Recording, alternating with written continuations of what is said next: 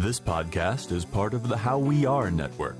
For information on this episode and many other like-minded shows, visit howweare.org. That's HOWWEARE.org.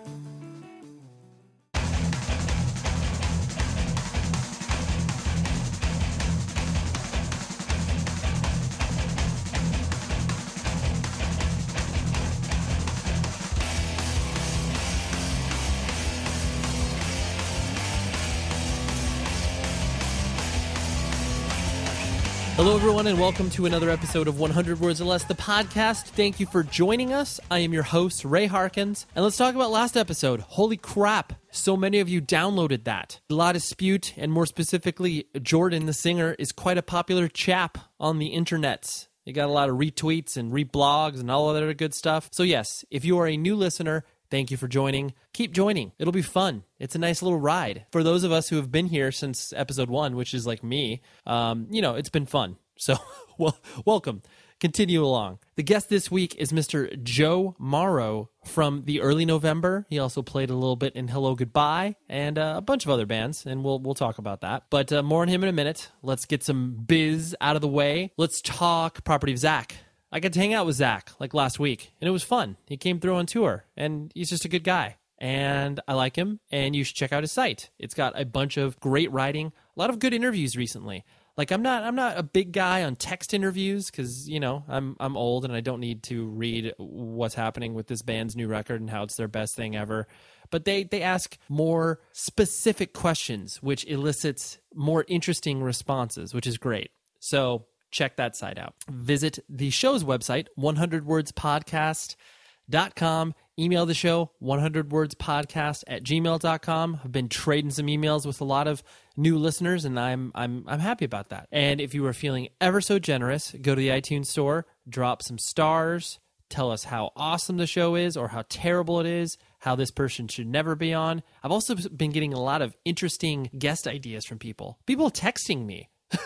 Like longtime friends are like, hey, you should have someone on for this. It's awesome. Like it just, I don't know, it makes me feel, well, not only connected to all of you, but that you're engaged, that this is something that you look forward to. And that, I mean, that's a heavy feeling for me, and it's awesome. So, and yeah, this is episode 101. It keeps going. And I'm so stoked because there's so many awesome guests that I have to bring you. Listen to the end of the show. I'll tease a few. And a previous guest of this podcast, I appeared on his podcast. That's kind of what you do. If you do a podcast for a long period of time or even a short period of time, you just all kind of support one another. It's kind of like us playing shows together. That's the equivalent now. It's as opposed to, hey, do you want to play a show? It's like, hey, do you want to come on my podcast? So Matt Pryor from the Get Up Kids, he was, a few episodes ago, and he asked me to be on his podcast. And for those of you that did not check it out, I would encourage you to do so. Go visit ntwha.com, and you will find the episode on his website. I had a lot of fun. It was, a very long chat. I talked about a lot of stuff in my life that, I typically don't talk about, which is exactly the point of a podcast. Anyways, let's talk about Joe. Joe, this felt like just slipping into a nice robe with a nice cup of coffee and just kind of hanging out. Like, I've felt this kinship towards Joe for a while because, I don't know, it's one of those things I'll tell the story, and so I won't spoil it, but he's just always felt very familiar to me, and like not in a creepy sense, but just an easy guy to hang out with. But yet we have so much in common, and I don't know, there's a lot of good stuff. But Joe tells a lot of stories about the early November's formation and just how unprepared they were as a band, which was honestly news to me. I mean, I knew that their ascent to the public eye was definitely quick, but hearing his early tour stories are just unbelievable. So listen and stick around after the show because I'll drop you some tidbits of who's coming up. So let's talk to Joe. And do you know this reason? I hope that you can see it, 'cause I will not give up, and we all know what you've done again. I can see right through you.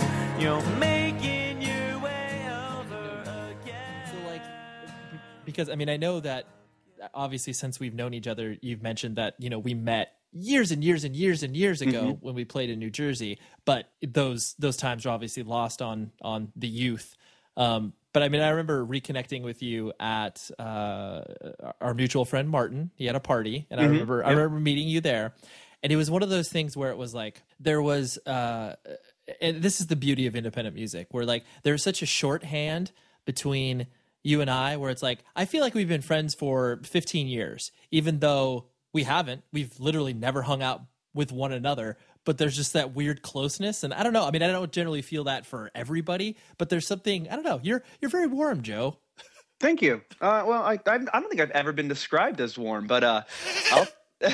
I think it's just because of we all share this, whether, how far people are into it or even kind of regardless of maybe genre, it's like the kind of umbrella of DIY culture. It's like, that's like a link that I think can, no matter where you go, you find somebody who's sort of part of that, and you at least have some pretty serious common ground to start a friendship or any sort of relationship with.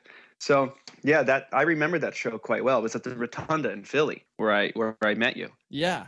Or not officially met you, but I bought a Taken T-shirt and you sold it to me, and maybe the CD, but I'm not sure. But I know I bought a shirt. I probably marked that shirt down in a notebook somewhere, and I still, in going through my old stuff, I still have the merch totals from past tours. It's like, dude, what am I keeping this for? It's funny. I'm just kind of, I'm just trying to find that event online right now, just to see, just to put my head like in that space to kind of remember it a little bit better. But I don't remember who it was with, to be honest. I don't remember what tour that was. Well, if it was at the Rotunda in Philly, it was probably we had to be playing with This Day Forward. Because I think that was the only time we played there. I think Burnt by the Sun played that show. I don't know about that.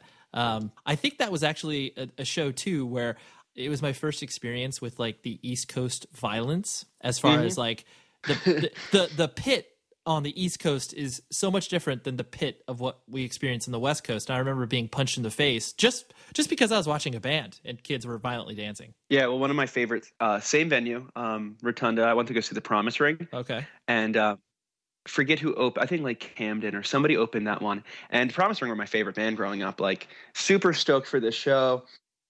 And there's a fight that breaks out at the Promise Ring show. And like the Promise Ring aren't a tough band, but Philadelphia would just latch on to any band if they had some sort of association with punk rock or hardcore and just fight at their shows. And Davey from the Promise Ring jumps off stage, tries to break it up. He gets punched in the face. The drummer jumps off and punches the guy who punched Davey in the face, who I turned out knowing. I know the guy who started the whole thing just because everybody just sort of knew each other, whether you liked him or not. Right. That's the way Philadelphia was for a long time. It's not that violent anymore, at least not that I've noticed. But right, that time was a sketchy time, dude. I mean, I shouldn't laugh at someone getting punched, but I can't imagine Davey throwing and or receiving a punch. I think he was there to kind of like just breaking it up, and just got popped in the face. Oh, poor guy. Yeah, it was. I was so mad. I remember just being like, "Yeah, you messed my favorite band set up." Just so mad. So mad. So describe. You were born on the East Coast, right? Like in the Jersey area. Yeah. Okay. Yeah. So describe to me. Yeah, describe to me your upbringing and where you were born and all that stuff. Okay, so I was born in a town called Washington Township, New Jersey, which is probably about 25, 30 like minutes or whatever from where I grew up. I grew up in a town called Hamilton, New Jersey, which is known as the blueberry capital of the world, but it's not really. That's a lie. Maybe it was at some point, but it's not anymore. It's like now it's probably like somewhere in Central America. I think they stole it. Sure. But it is certainly not the blueberry capital anymore, but they still call it that because Ronald Reagan came to our town in the early 80s and called it that. And he was, it was as like a cornerstone town of American commerce, and just so it was it's a farm town. I grew up more or less on a farm. My father owned his family owns an orchard, a peach orchard, and we're not farmers, they would just rent it out. But a lot of the upbringing was just part of that super rural, nothing to do, kind of rednecky, I guess. Like, sure, there's elements of that. Yeah, like lots of, you're in New Jersey, you're only a few miles from Atlantic City or Philadelphia, but from where we were, it was just like you may as well have been in, Wyoming or something, just because of how, like, culturally it just didn't make any sense from where we lived compared to other parts of that state. Really, it was just very rural, and not a breeding place for punk rock, I'll tell you that much. Yeah. No. Well, I imagine not a breeding place for anything that you would consider a quote unquote counterculture. Nah, not at all. So do you have brothers and sisters? I did. I had an older sister. I have an older sister. Mm-hmm. And she was pretty cool growing up. She was like super into like the Smashing Pumpkins and like My So-Called Life and like sort of this angsty stuff that just kind of helped me get into it. So she would, we would watch MTV like everyone else, and I would watch The State and all these shows and whatever else was on that time. And just sort of she did help, I guess, shape what I was going to get into, which was nice. And then I kind of went from there. She gave you the tools to know that like you didn't know how to express it, but you were just like, I identify with this weird stuff. Yeah, I was probably in like middle school, and she was, a couple years older than me. But so she would hang out with some of the kids that I thought were like different and weird, like the few kids, like literally the few kids. My school, in high school at least, I had 150 kids in my graduating class. There was probably 500 kids total in the entire school. That's small. Yeah, so we're talking. We've got a very small pool of people in general. So we're, just number wise, you bill it down, you've probably got about 5 kids who were into anything that was sort of counterculture. Right. And she was sort of friends with the older ones, and I would say, oh, those guys look cool.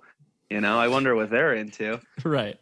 So did you as far as, because I'm always intrigued by the quote unquote farm life. I mean, I've only had a little sampling of it in my life as far as just being in like really rural areas. My stepfather was born in a place called Farmington, Illinois, and I spent a lot of time there. And it was like, population of like about 2,000 people. So it's anybody that doesn't have that experience, it's like I feel sorry for them, because it's like you got to know how that side lives in order to put yourself in that world of like, oh yeah, like it's a more holistic perspective. There's a big part of me that like loves it when I go back to, not like it's not even that far from where I live now, but when it's just a different world. So I live in Cherry Hill, New Jersey now, which is like the Manhattan of Southern New Jersey. So my father will be like, I don't know how you live up there with all that traffic. I'm like, what are you talking about? Like, yeah. Like you have to drive 30 minutes to get to Target. Like there's 2 within like eye shot of where I live. Like it's not that big of a deal, but I go down to my dad's like during the summer or whatever, and just kind of I'll take an old bike around and just be like, this is pretty nice, but I got to get out of here like after a couple hours. Right. And it's not even like I live in the city or anything. It's just like there's nothing to do. But it is a valuable part of, like, growing up I thought was great. You could do anything and you can get into trouble and no one would know, just because there's so much space to kind of be a kid, and just skateboard, and which was also kind of weird, but I was super into skateboarding, most of my teens. And you can just, there's just warehouses that you could essentially break into and own because no one was using it, and you can just build a little mini skate park in there and use it until someone found out, and then you would go somewhere else and just kind of pick your own territory. Yeah, like the town is not massive, but it's pretty big, and there's just a lot of space to do whatever you wanted, and that was cool as a kid to not have like anybody on your back. You'd get in trouble. The cops wouldn't know what to do with skateboarders, and they would sometimes be aggressive, but overall it was a pretty cool place to live. Mm-hmm. But then also kind of challenging as you got older. Right. And did your mom basically take care of you and your sister, or did she work? Yeah, my mom started working probably when I was like 11 or so. She got into real estate. She would actually got a job, I think, with BMG on the distro side. I'm not sure how, or like from a company that was like a third party of like BMG. So she would have all these cassette tapes that were like damaged and just give them to me. So that was always kind of cool. Most of the time they were awful, but Every once in a while there'd be a good one in there.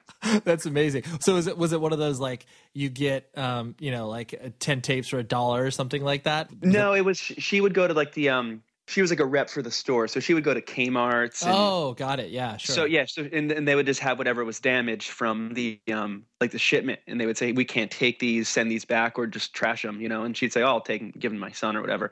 And my father is a dump truck driver, still is. So very yeah, so he would. We're blue collar stuff where I live. People always, if you're looking at jobs that people typically go like, oh, well, at least I don't work at McDonald's or whatever, or at least I'm not a garbage man. Like, did that was that ever said to you, or it's like, oh, your dad's a dump truck driver, like, because there's that weirdness. That town, it was like everyone did something in like agriculture, like farming, like this town is very wealthy. It still is. But the people you would never know. You would see some guy who owns one of the biggest, or if not the biggest, like blueberry farm / exporter in the entire country. Right. But you would see this guy picking up his kids at school in some beat up 1980s, F-150. Just the way people are around that town. Like there's a lot of money. I don't know if it's true, but there was once a report saying in America, or maybe New Jersey, it's the most millionaires per square mile in that town. Wow. We weren't by any means. We were definitely like middle class for New Jersey, for that area. But, I don't know if that's a true statistic, but that's what I always heard growing up.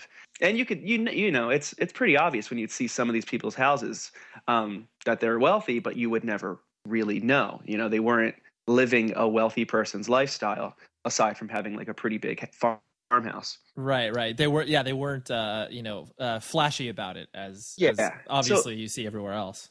Like, I don't know, like I would grow up and I would meet other people from other towns whose parents were like software developers, and they made, they were wealthy from the early days of the .com boom and whatever. And I would be like, that's a foreign land, from where I grew up. Like nobody was involved in that stuff. If you had money in my town, it was because you were like a foreman or a contractor or something. Yeah. You made it with your hands. Yeah. So I have a lot of respect for anybody getting up and doing any job, as long as you do it with pride and like you do it.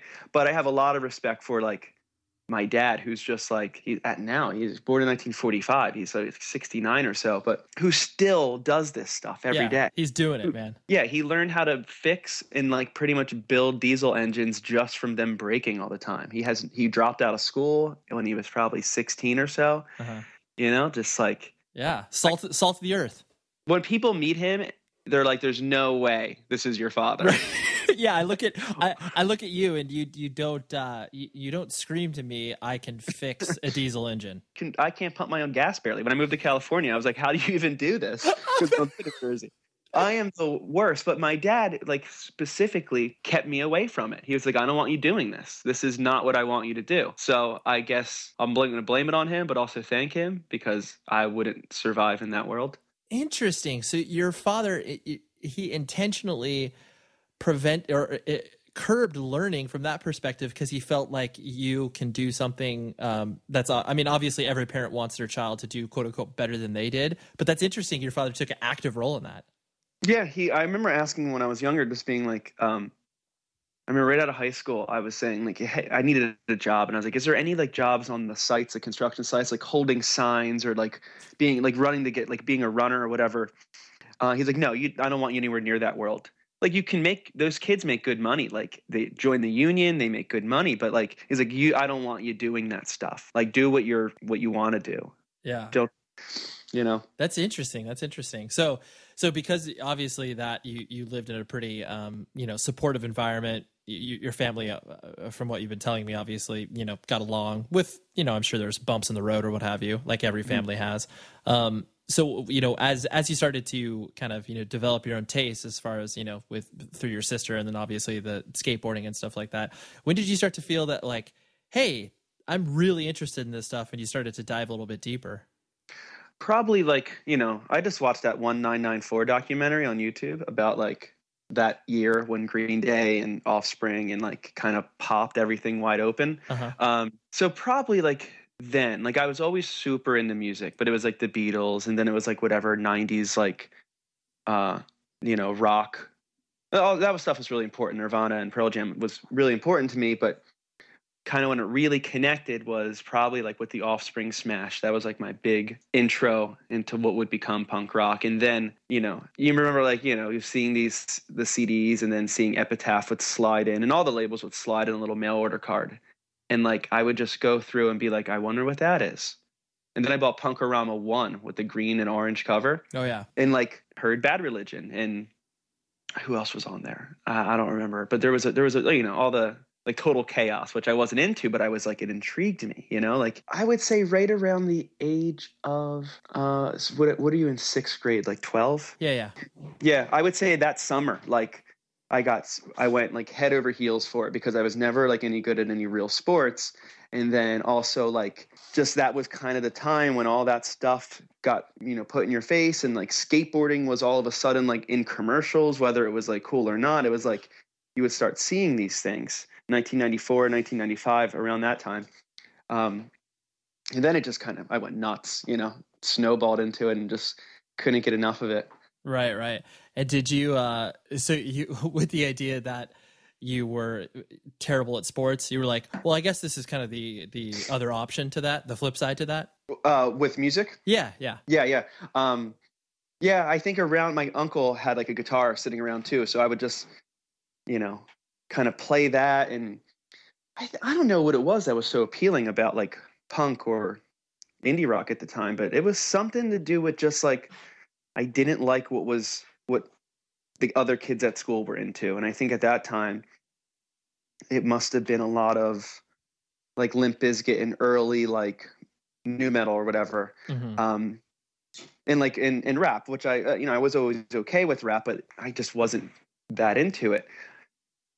And then also just my sister knowing some kids that I just thought they were cool because they were different and they looked like the people from Mallrats, which was my favorite movie. And like no one else looked like that, but they kind of were these, dirty kids who were, just into slightly different things. And so all that stuff around that time, 1995, I think, Mallrats comes out, skateboard. I get my, there's a Toy Machine video, Welcome to Hell, that comes out. Oh yeah.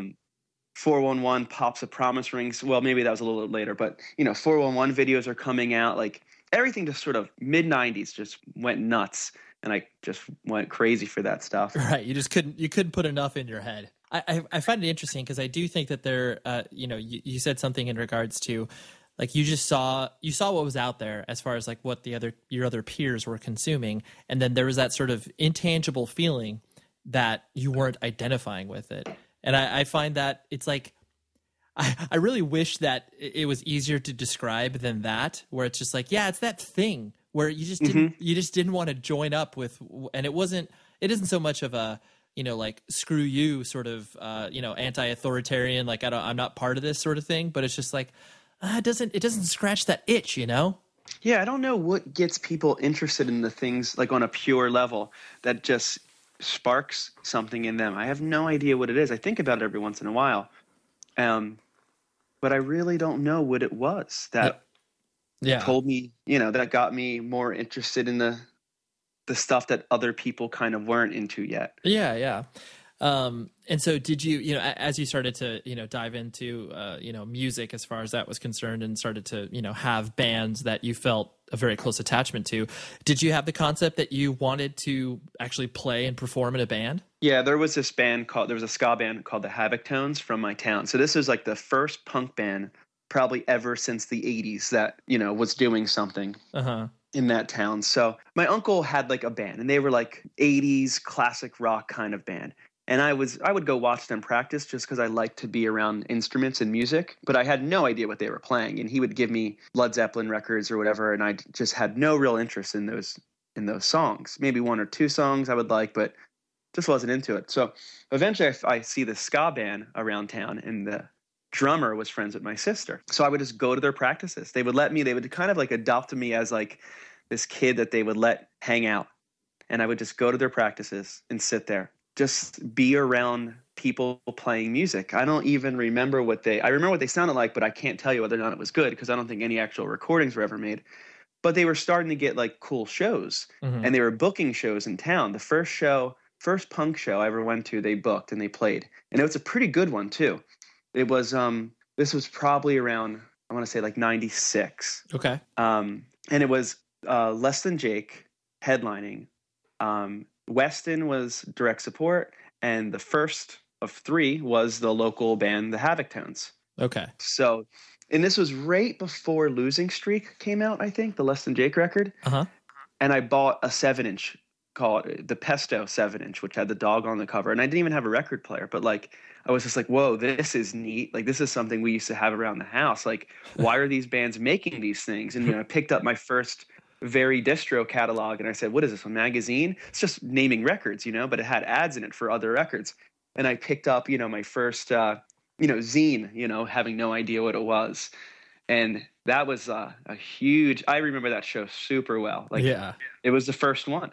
And then I saw kids jumping. I crowd surfed for the first time. Nice. It was, as like a 14-year-old kid or whatever. That show was a huge one for me. Yeah. And then just sort of that was hunting. a turning point. Yeah. And like once you you're like like looking for drugs or whatever. Like you had to go out and find more of these shows, but they weren't hard to find when you don't have a driver's license and there's literally nothing going on within a 20-mile radius of you. Right. I love the notion of what you're saying with a zine, and obviously, like, I mean, the Very Distro catalog, like, that was the Bible. You looked at that and you were just like, what record? Because like people that obviously have grown up with the internet and the ease of access to music, the process gets lost on you blind bought records. You had no idea what they sounded like. Sometimes it would work and sometimes it wouldn't. But it's just like that idea of hey, I'm going to spend my $20 on these two records and hopefully they're good. And even if they're not, I'll have to kind of act like they're good just because I spent my money on it. Yeah, I think it taught you a lot of patience and a lot of like attention span exercises, which I don't think is a big thing anymore. But like I would buy a record that maybe I didn't, based on the recommended if you like parts. Yep. And maybe not liking it at all, or just not thinking it sounded anything like the bands they said it did. And then sort of just sticking with it and finding elements you did like. And then eventually maybe you enjoyed the album. Maybe eventually you enjoyed a song or two, but I would make it a point to go and once a week, at that point now, trying to buy a new CD a week. This is before I was buying vinyl. I don't think vinyl had it was still around, but it wasn't like the huge thing that I kind of think it is now. But buying that distro would just say, I would see a Hot Water Music logo. I have no idea what they sounded like. I didn't even know the bands that they were referencing them to. But I'd buy what is it, like Fuel for the Hate Game or whatever one of the first ones were. Yep. But through them, you discovered who I never admittedly, I never got that in the Hot Water Music, which will sound like sacrilege to a lot of people, but it's okay. But the band, but it would say later on, I would see like Alkaline Trio's first 7-inch, on Asian Man, it would say for fans of Hot Water Music. I bought that one, and that band, that early records changed a big part of my life at that time. So it's like all these little doors that you walk into and show you other universes. And it's like, it's on such a small microcosm, but at the same time, it obviously causes such a cultural impact and also an impact on all of our individual lives for being like going down these rat holes. Yeah. I wish there was a way for us to I wish there was a way to thank more things, that don't even exist anymore. But It's so important that these things existed. And maybe that's why I still want to be involved so much, just to keep it, it's not like it's going to go anywhere if I'm not involved, but I just want to play my part of I was having a discussion recently about what these things meant with another friend of mine who's way more into hardcore. But in the hardcore scene was always kind of satelliting kind of the bigger umbrella of DIY culture. But, it's such an important thing to kind of shaping who you are. And I feel lucky for kind of discovering it when I did. Yeah, no, I like the way you put that as far as because I think, all of us that have been involved for, a prolonged period of time with this stuff, I think there's that sort of, whatever you're doing, whether it's, working at a label, playing in a band, like doing anything, it's that sort of like that feeling like you are creating your own little, love letter to that stuff that preceded you, where it's like, oh yeah, you're able to tell these stories and relate and still be excited about music, but have this wide tapestry of things that you can reference, Yeah, I think it's very important to like know where, even if just kind of know where you came from, and like, I'm still doing that now. I'm still like watching, discovering bands that sonically probably sound nothing like the bands that got me into everything, but for some way changed. Like the Creation Records documentary that I watched recently, like has really nothing to do with punk or ska, which kind of kicked this whole thing off for me, but just the groundwork that those bands and labels laid down to make it possible for other things to exist. And it's just sort of just doing the homework. Yeah. Wanting to know, wanting to do the homework is another thing. Right. The and so once you went to that show, started stage diving, and like that was you were in. When did the band life start to come into picture? Pretty much immediately, but it was a very loose form of what a band is. So these were the older kids that were in that band, and once after that show, I like begged them, like, take me to your next show. And I think it was, maybe a few towns away, and it was with the Slackers. So I went to that show. And at that time, like, there was a big, like, oi skinhead presence going on in the area. And I was like, whoa, this is sketchy. Probably wasn't as sketchy as it seemed to me at 14 or 15, but right. But I was like, well, but it's cool just to see these bands. Because previously I've only ever seen like Aerosmith, my mom would bring me, with Collective Soul, or the Spin Doctors were like my other shows that I saw. Sure. Not shows, they were concerts. Concerts, yeah. But there was something amazing about these kids who are 2 or 3 years older than me, and getting up on a stage and seeing people, 150, 200 people react to them. And I was like, to me, it was the same level as being Collective Soul opening for Aerosmith or whatever. I was like, who cares how many people? It's like, look how stoked they are, like that's what was cool about it. So then I had that guitar, couldn't play it, never took lessons, didn't know anything, barely knew how to put it in tune. But I had a friend who was a year younger than me who was like into the Exploited and would, had a bunch of these punk rock compilations, and we would just sit in his bedroom and try to like learn songs or write songs. And I have no idea what they sounded like. But we were called the Impossibles. Oh, good. Before we knew that there was a band called the Impossibles. Of course, yeah. And we were like, in our heads, we were going to be, as soon as we could find more people, like a 9-piece ska punk band, Dude, I love the ambition already, where you're just we drew logos, we drew like what our album covers would look like, while not having like more than 20 minutes or 20 seconds of like an actual song, let alone people to play. Right. Dude, so, it kind of sounds like what you do with management now, Yeah, I'm just making it up as we go along. Yeah, you're just putting together ska bands. That's all you're really trying to do. Try to put a 9-piece band together. I want to see how people can make as little money as possible. Oh, I know. Split it 9 ways after you already split it with other people. So perfect. It's a financial model that will never break. Every time I see a ska band, I'm just like, I love what you're doing. But Christ, there's got to be it's got to be tough when you're just starting out and there's $150 to go around. That's amazing. So that did you actually get to a point where you could play a show as that? No. Okay. No, that was but that bassist and I eventually found people, and as like the year went on, a couple months went on, we got more and more. At that time, your tastes are changing so fast because you're constantly discovering a new band.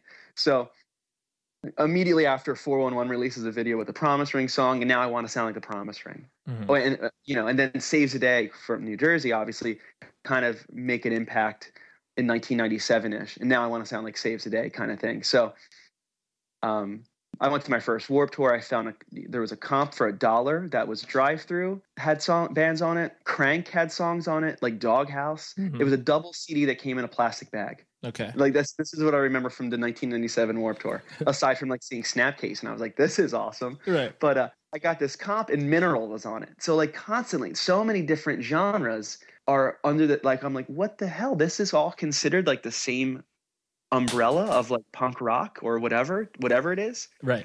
So I'm just like, this is the most amazing thing in the world, that you can sound like Mineral and maybe Propaganda and maybe, you know, Against All Authority. Somehow it's all the same thing, and you could play whatever you want. Right. There's a charming element to that, because, you know, I think with obviously youth comes the idea that, like, because you're putting so much new inside of you, that, you know, you've got no expectations. You're carrying no baggage. You're not like, oh, I heard that band are a bunch of dicks or whatever. You're putting everything in your head. It doesn't matter. Yeah, and I always sort of gravitated towards more melodic kind of softer music. Just as a Beatles fan as a kid, I always liked Paul McCartney's pop songs. And, you know, that's not to say I didn't like angry, you know, fast punk or anything or hardcore, but it was always just like something that I would listen to, you know, at a specific time. So eventually when I found bands that were a little more melancholy, or, you know, we're talking about something that resonated with a 16-year-old at this time, you know, Chris Conley on, you know, Can't Slow Down was a year older than me, you know? So something starts to connect even on another level, aside from it just being something you think is cool and want to be a part of. Well, now it's connecting on a kind of emotional and, you know, a bit bigger. It's connecting much harder and deeper. So then we started a band called Misled Youth. Good name, right? After the Zero skateboard video. Yeah, that's total. I was about to reference that, but yeah, that's appropriate. I mean, did you? Because that sounds very Liberty Spike punk rock, but I presume that wasn't the sound. Well, it was also the thing, we had to deal with who was around to be in a band with. So we had a drummer who was a really nice guy who I still see all the time, but was into like, you know, hip hop, but he just happened to have a drum kit. And our bassist, who was like Liberty Spike punk rock kid, but he just played bass and knew some of the stuff. Me, who was like on now the very beginnings of like what would become the biggest, you know, era, which was probably like indie rock emo kid, who just started to find that stuff, and then a singer who was into like just straight up Pennywise. So what a motley crew of people. What a motley crew of a band, I'll tell you. It was, but we had two original songs that were very like, you know, this thing, it was very political, you know, who knows what it was like, but it was political punk. And then I got them to cover a Promise Ring song, and I think we covered a Propaganda song. That's amazing. Or we covered like Millencolin, like Bullion, or something that was very skate punk. Right. You're like, okay, I think this is our common ground. We can agree on this. Yeah, we all got like a little, it was very democratic. We all got a little part of us in it. But we played like, I think, one house party, and then I finally met Ace, and that kind of changed a lot. So right, that put your trajectory to the obviously what you've been doing for a long time.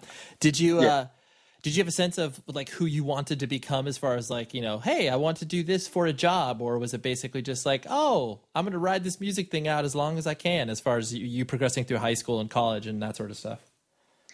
I think I didn't know how you could make money doing it, but I know that I would go at that point, you know, I was starting the drive. I was going to shows every single weekend if possible. You know, if there was a good one, I'm going to it, whether it's a grind show or if it's an indie rock show in a house. You know, I was going to everything because that's where people I wanted to be around were hanging out. I was joining every street team I could. I was starting a fanzine or a webzine with a friend of mine.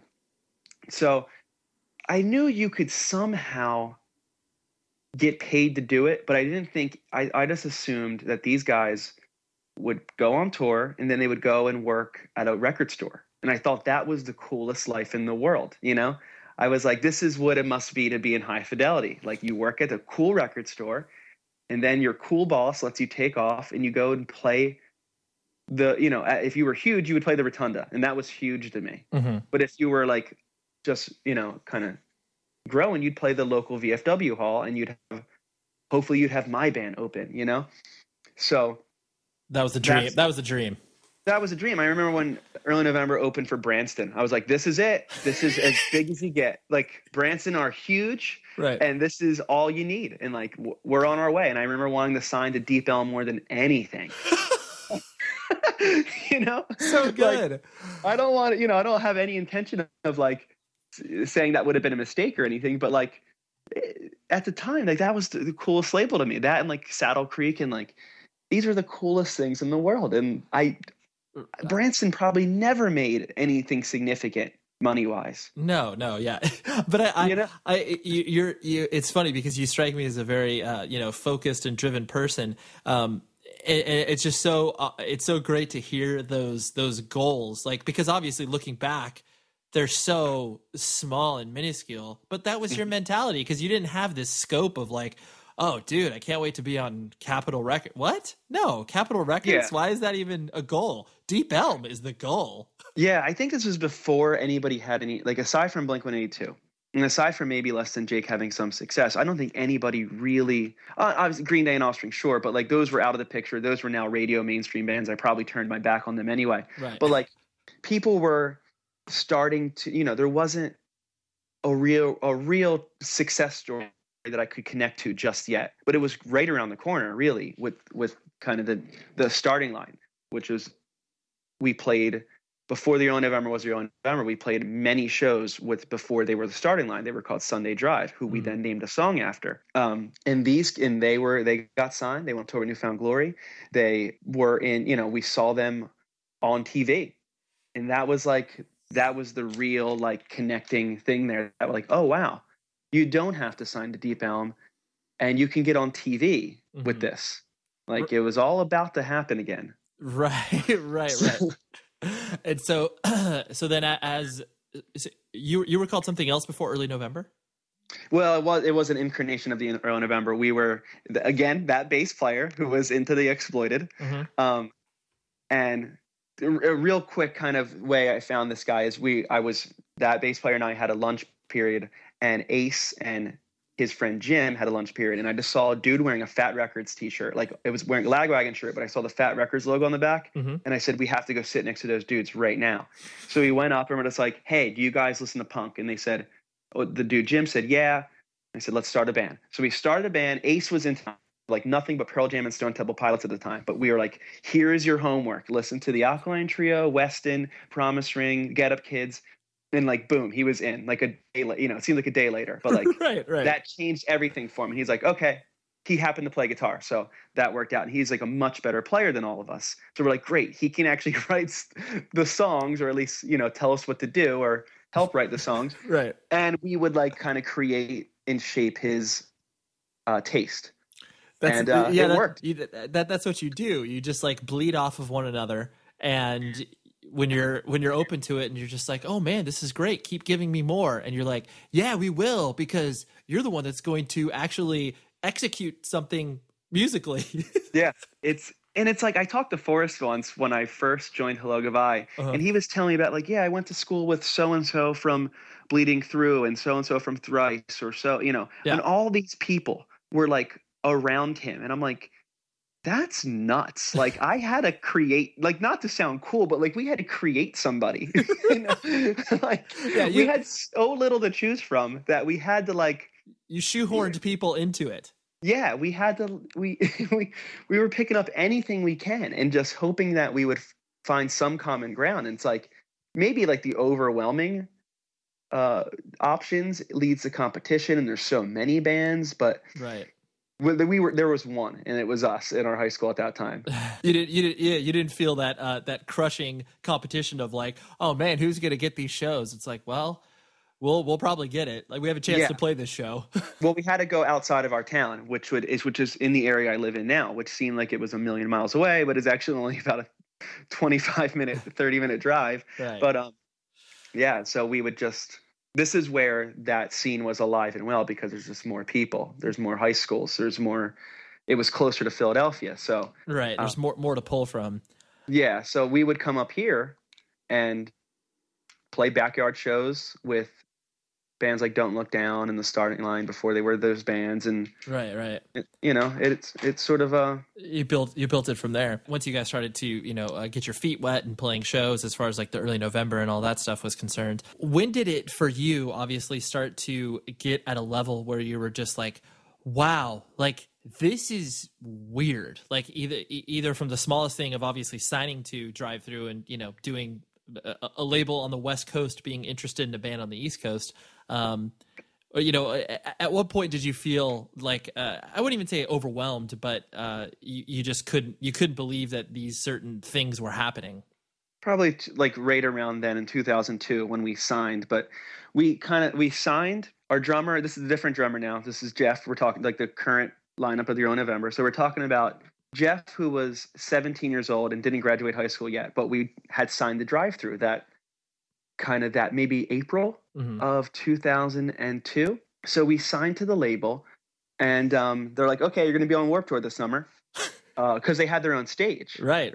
Remember that year? I do. So they had their own stage, which was like Finch and the starting line and something corporate, like a ridiculous stage. Right. It was massive. They're like, well, you're going to be on Warped Tour this summer. We're like, wow, like that's nuts. But Right. It was all so like surreal that we thought like it's going to be easy. We're just going to go there. We're going to play our songs. We didn't have any idea the amount of work that it took to be in a band. We had never played out of state.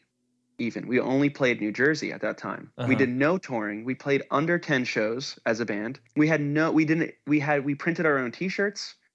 We didn't know like anything to do because there was nobody as a reference. There was the starting line, but we didn't know them that well. Right. There was no structure for you. See, I didn't know that you guys were that green. So your first national tour was the Warped Tour. Mm-hmm. Yep. It went horribly wrong. Right. Horribly wrong. Right. So Jeff graduates. He gives his cap and gown to his mom, and this sounds like the coolest made up story, but it's not. Like he gives his cap and gown to his mom. We already have his bag packed. We have the van, which was the starting line's old van that they gave to us because the starting line was now on a bus. Right. So they gave us their old van, and they said, "Here you go. You're going to start in Tempe, Arizona.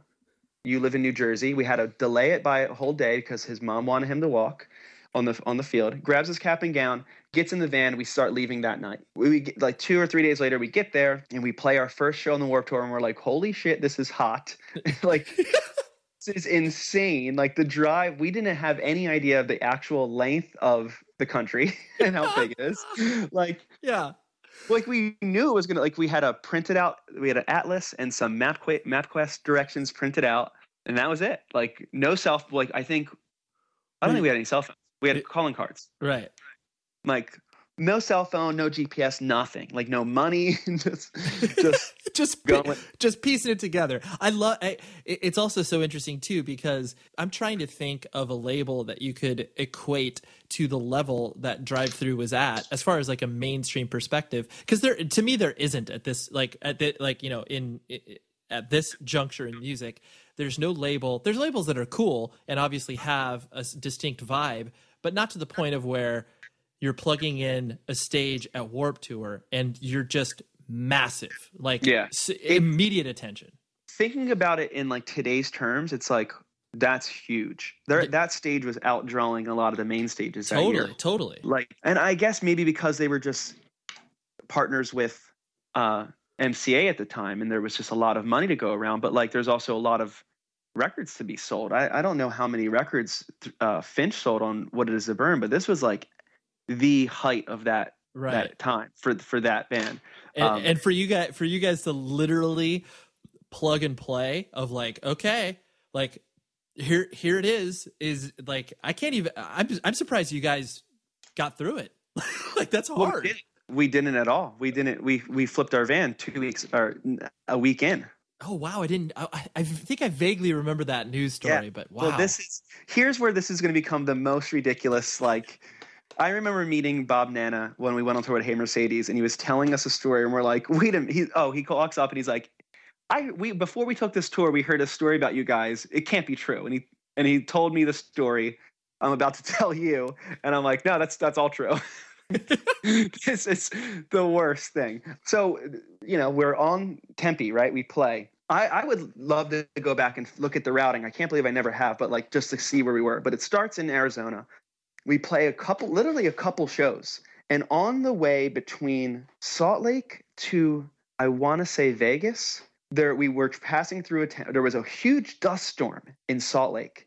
Huge. And like we ran inside the Atticus tent because all the tents were flipping over. And we're like, ooh, that was creepy. Right. Like poles are coming out, those pop-up tent poles, and you're like, ooh, that almost hit me. Like sketchy, And then we get in the van later that night. We brought a guy along with us I won't name him, but we brought a guy with us who was a friend from town who just was, yeah, I'll help you guys. I'll help you carry your gear and sell merch, which we didn't even have a table. We just walked around the Warped Tour and, hey, want a t-shirt? Right. And, and he was like, I'll help drive because you guys are going to be, out like all day long, just trying to meet people.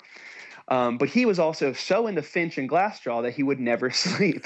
So he's just like going off. And we're like, hey, man, you should definitely, at least we had like the foresight to know, like, well, not foresight, but we said, Steve, you should be sleeping, you should. He's like, no, I'm fine. I'm just going to drink a ton of Red Bull and we're going to drive right through it. Yeah. But I don't think we understood like what a 7-hour overnight drive on Warped Tour actually is for a band that has nowhere to go all day except for a hot van.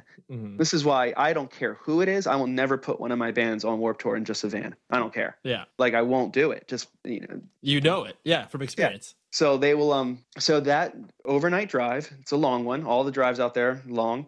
And, we're cruising down the road, and the Starting Line's van, they took out all their bench seats and couldn't find them when it was time to give us the van. So we just had loose thrift store couches. Oh my God. Sitting in this van. No trailer because we were sharing backline, but like, a couple guitars and like 2 boxes of merch and then our personal belongings. We wake up to our drummer, Jeff, who was in the passenger seat saying, Steve, wake up. Or I just named him. Yeah. Oh, well, this story's been around a million times. Steve, wake up. To then Steve waking up and like freaking out and ripping that wheel so hard to the right that the van just starts spinning in the street. And flips off the right side of the road into a dirt ditch into the middle of the desert, and it flips 1.5 times and lands on its side. And just everything fucked up everywhere. Like there's stuff everywhere. No one was hurt except for I was a little hurt. Something landed right on my neck. Mm-hmm. So we all crawl out of the driver's side window, which is the only thing we can get out of. And I remember getting up there, getting on top of the van in the middle of the night, probably like, and just immediately like my body seizing up and being like this. Oh, I think I'm paralyzed. Yeah. Like something like got pinched and my adrenaline like made it okay until like I calmed down, and then I couldn't move like easily. Buses are flying right by us, from the tour. We're trying to flag people down. No one's stopping. Ambulance comes, police come. I spend the night in the emergency room, just doing x-rays and whatnot. They give me a neck brace. And then we spend the weirdest day of our lives in Fallon, Nevada, which is where they test a lot of nuclear bombs, which is what I learned later, just kind of sitting in a hotel room, waiting the call drive-through and just being like, okay, well, we're going home because they're going to drop us because we're idiots. And we flipped our van and we got to call our parents and say, don't worry, we're not dead, but everything's ruined, Right. And I'll also a very vivid memory, just sitting in this sketchy, weird hotel that's not a chain. It was just a weird Bates Motel kind of thing. And just, questioning whether or not you're even alive. You're like, did something happen? Like, is this hell? Right. Yeah. No, it's that total gut check moment of like, I made a horrible mistake. This was an awful idea. It was rough. And then drive-through was like, no, you don't have to go home. Why don't we fly you out to California? And like, you just stay with us and like, you can kind of just relax for a little bit. And like, it was a really nice gesture. They were like, you can come out here and just kind of live at the house and we'll take you on a boat and you can be in the new Homegrown video, which we were. And like, you can just hang out and like get to meet us because they haven't even met us at that point. Well, aside from one meeting, but we were getting our way out there and we're like, okay, that sounds cool. So we fly to where they lived and spent a week with them, just going to the local Warped Tour dates and, Ventura and it was all right. Yeah. Well, it got you back to the point of like, okay, like let's reevaluate this. We got to do this smarter. They brought us to the Hollywood Guitar Center and said, go ahead and pick out a new guitar each. And so we're just also now knowing, I know that this is all going into what we owe the label, but I would probably have to do the same thing today because we're kids. We had no money. So they did a very nice thing by just saying, okay, you wrecked the van. Cool. That's 20 grand. You wrecked all your gear. That's another 5 grand. Well, now we'll go spend another 5 grand to buy you new gear. So like out of the gate, we're 35 grand or so in the hole. Right. Before releasing a single song. 2 weeks later, we fly back out to New Jersey. We rent a van that they set up for us. And we're driving down to Atlanta to start back up with the tour. We get into a parking lot. And there's an attendant there who says, "Hey, you have to leave the keys with us because we might have to move it." And that's what they do in Philadelphia. So we said, "Okay, here you go. How much do we owe you?" He's like, "Yeah, $10.50 or whatever." Give him the money. We go on our way to find a strip club because we're dudes on the road for the first time. We're living. Let's go try it.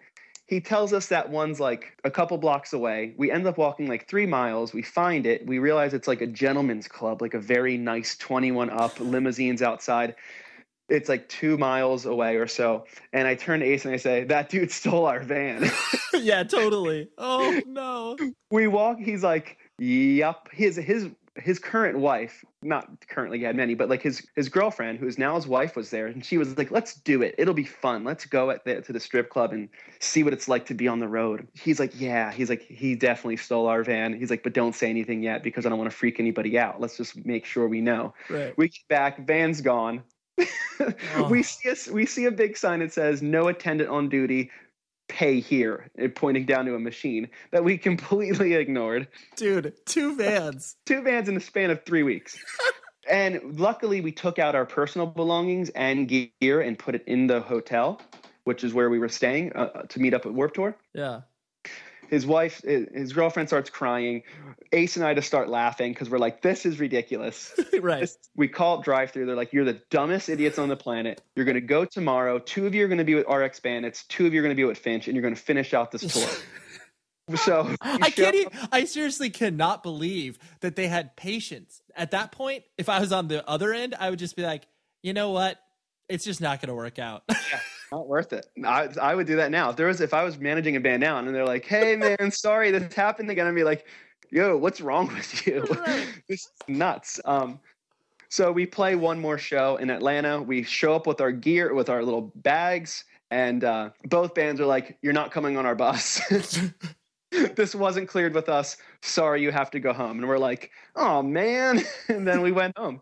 And that was how you play all of 5 days on 2002 Warped Tour and end up 50 grand now in debt or whatever. Yeah. Barely survive the entire scenario. That is a very humbling experience.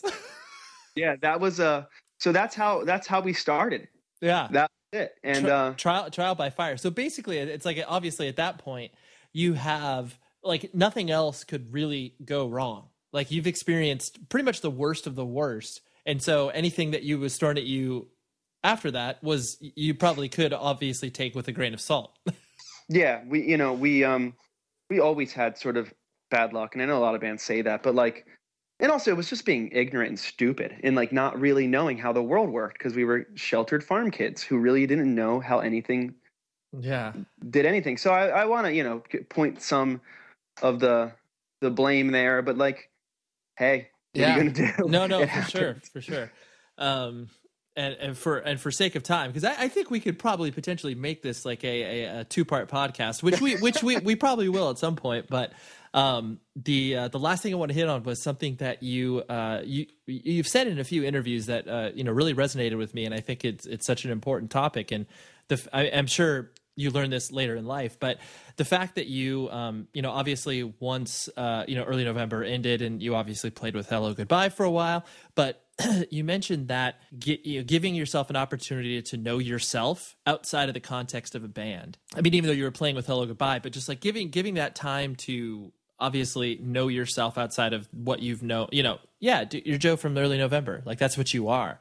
I think that's something that I think a lot of people don't you don't consider when you start a band, because obviously that's not part of your agenda at that point. And so like, was that a difficult process for you to like come to grips with like who you were outside of the context of the band? Yeah, I guess it was hard to relate to a lot of people because you missed a lot of missed college. So you missed that whole meeting new people who are from different backgrounds and who are from different towns. Like all we knew before was a few towns around us and then bands. And bands aren't normal people. They are, but like when they're on tour, you're like band friends and it's like a different lifestyle. You never really had a chance to kind of live in like, I don't know, a normal person, but I hate using that term. Yeah. But, it was, when we ended, we had to I think we all just wanted to not be a band, and not because we didn't like each other or like being a band. We just wanted to see what the other side was all about and not being in a relationship for a month and then going back out on tour and just talking on the phone and not really even being in a relationship, whether it be a girlfriend or with friends. It's just like you're part-time there and your everything else is on the road. Right. And that's a weird thing. And then once it ends, it's even weirder to adjust because the jokes you use on the road don't fly with other people because being on the road is weird and people are weird, and like dropping a bottle of water, it doesn't fly, We're in the green room, it doesn't matter, someone else is cleaning that up. And not that like we trash places, but like there's just a different way of living that you don't consider when you're on the road 8, 9, 10 months out of the year, as much as we were touring in those early days. So yeah, how to kind of figure out where you kind of sat not only with your home life, but obviously with yourself, of just that whole identity piece of your life. Yeah, it was tricky. It's something that like I feel I've got a pretty good grasp on now. Mm-hmm. The band stuff is less of a part of my life now. It's a huge part of like my heart and everything and where I came from, but like we just don't do it as much anymore. Right. And I just try to like from all the mistakes we made and what we learned, I try to pass those on to other people. But it was a wild time, man. Yeah. And I don't know whether it was like my own perception of like when I played in bands, it was one of those things where it's like I really tried to focus on the fact that, okay, like clearly what I am doing, and I wasn't this mature as far as being able to express it, but just the idea that like, okay, if a person doesn't like my band, it doesn't necessarily mean they don't like me. Mm-hmm. And that's a hard lesson to learn when you're younger, because everything you do is 140%. And it's like, and then the idea of like, well, I am this person outside of the context of my band. Like there are layers to me as a person, as opposed to like like you mentioned, where it's like you're just known for this one thing, and what do you do after that? Yeah. I mean, anybody in an artistic endeavor goes through that sort of identity crisis when the thing that they've known for years doesn't exist anymore, and like where do you sit with that? Yeah, and it was weird to kind of have a regular desk job and have a guy would sit next to me and he'd tell me about how well his son's band was doing. And I knew who that band was, and I knew that they weren't doing well. And I knew that they were just kind of in LA trying to like, playing the Viper and like doing all this stuff like right. that wasn't like real, and not wanting to be like, we just got back from Japan, bro, or we just sold out, whatever venue, but it just ended. And I didn't want to sound like a washed up, jaded kid already, but like, yeah, it's just like a weird thing that you have to like step back from and be like, you know what, to the most of the world, you're not a guy from a band, because that band wasn't that big, but in your little microcosm, like your band may have been kind of big, and that was a big part of it. And now you got to figure out how to meet these two worlds in the middle and right. figure out how to get along with everybody. I think you said it perfectly when it's like, you can cite even the largest bands within the independent culture. Yeah, whatever, Green Day, Blink, like clearly those names are obviously known. Like if you talk to, a parent, they will have at least heard of that name.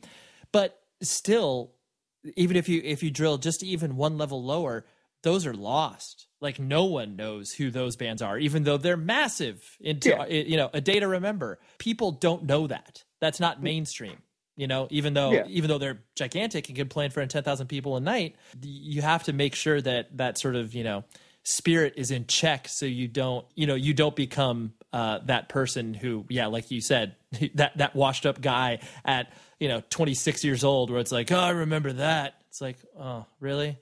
Yeah, it's, I sat next to another guy who was in like a hair metal band who got signed in like 91 or something, like right before Nirvana killed it. And he would just be like, yeah, we were on CBS Records, man. We were about to tour with Bon Jovi and then Nirvana. And I'm like, bummer, Yeah.